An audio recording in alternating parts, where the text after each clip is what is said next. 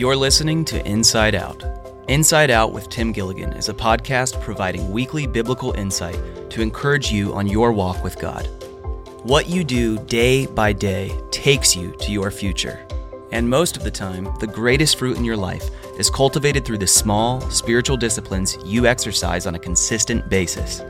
This podcast is meant to help you live a life that is happy, stable, fruitful, and blessed. And now, let's get ready for Pastor Tim. Enjoy today's episode. Hey, thank you once again for joining me for Inside Out. This is a weekly podcast helping us to learn from the inside out the way God really designed for life, joy, peace to flow, and we don't ever want to get that into the reverse mode. Well, the last few episodes, and I encourage you to go back and perhaps review those. Every episode of Inside Out is only about 10 to 12 minutes, so it's an easy do to go back and listen. But we've been talking about heaven, and the Bible actually gives us an imperative. It gives us a command to be thinking about the realities of heaven, to think about the things above and not just the things that are here on earth, because our citizenship is in heaven. And as we'll talk a little bit about today, we're just passing through. We, in fact, are citizens of heaven. We are heaven bound, and we are heaven helped. In the book of Hebrews, chapter 13, verse 14, it says, "For this world is not your permanent home. We are looking forward to a home yet to come." So again, this world is not our home. And the reality is we're feeling less and less at home here. We are, like I said, we're just passing through. This is a season. This is a pit stop. Life is really just a vapor. The book of James says that. Isn't that true? I mean, think about it. I joke about it sometimes, but it seems like I was just in 6th grade. I was just in 7th grade. Now I'm a grandpa. I'm peepaw.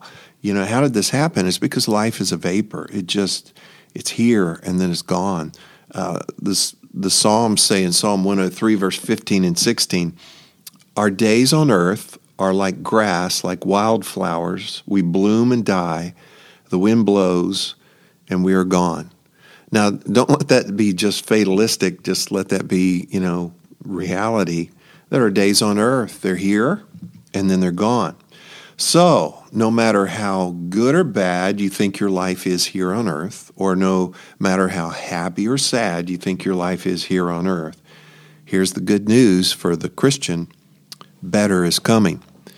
Now, I read this a number of years ago, and this is such a strong, strong thought here that for the Christian in this world, for the Christian, this is the only hell you'll ever have. But for the unbeliever, not a Christian, this is the only heaven you're ever going to have.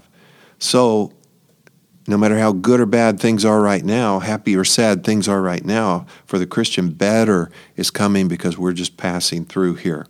Romans 8:18 says, "That's why I don't think there's any comparison between the present hard times and the coming good times." 2 Corinthians chapter 4 reads, verse 17 and 18, "For our present troubles are small and won't last very long, yet they produce for us a glory that vastly outweighs them and will last forever." So we don't look at the troubles we can see now. Rather, we fix our gaze on the things that cannot be seen, for the things we see now will soon be gone, but the things we cannot see will last forever. Total reference to the life that is to come in heaven. Now, in Philippians chapter 1, verse 21 and 22, and this is in the Message paraphrase, it says, "Alive, I'm Christ's messenger. Dead, I'm his bounty." And get this line, life versus even more life, I can't lose. What he's saying is life, that's where we are right now, and then when this life is over, it's more life. So those that have gone before us, believers that have died and gone on, they're actually more alive than we are now. Verse 22 says, "As long as I am alive in this body, there is good work for me to do." So I want to throw this in here. As long as we are still here, as long as we're still alive, there is a good work for you to do. So we're heaven bound, but while we're here, we're heaven helped. And as long as we are here, Now, we're just passing through. Heaven's our home. We're citizens of heaven, but as long as we're here, we have great purpose, and we also have full provision. So the Bible gives us this imperative, this command, to set your mind, to think about, to seek heaven. But as I said in the last episode, it's not saying that we're to ignore or just not pay attention to the things that are going on here on earth and in our lives. It's not saying that you can just be sloppy and irresponsible. It's not saying that at all. It is saying just stop being so fixated and so distracted and preoccupied with everything that's going on here. Realize that we can be heavenly minded and we can be earthly good. When we realize, as the verse said in Philippians 1, verse 22 in the Message, as long as I'm alive in this body, there is good work for me to do. We have great purpose. But our great purpose here should not overshadow where we're going, the home of heaven, forever with God. We realize, though, this is just part of our journey on our way to heaven. So, yes, be very fruitful in this life. And yes, at the same time, keep your mind set. Think about, seek heaven. C.S. Lewis, one of the great Christian minds and writers, you need to go read some C.S. Lewis. Mere Christianity would be a great one to do. There's numerous others.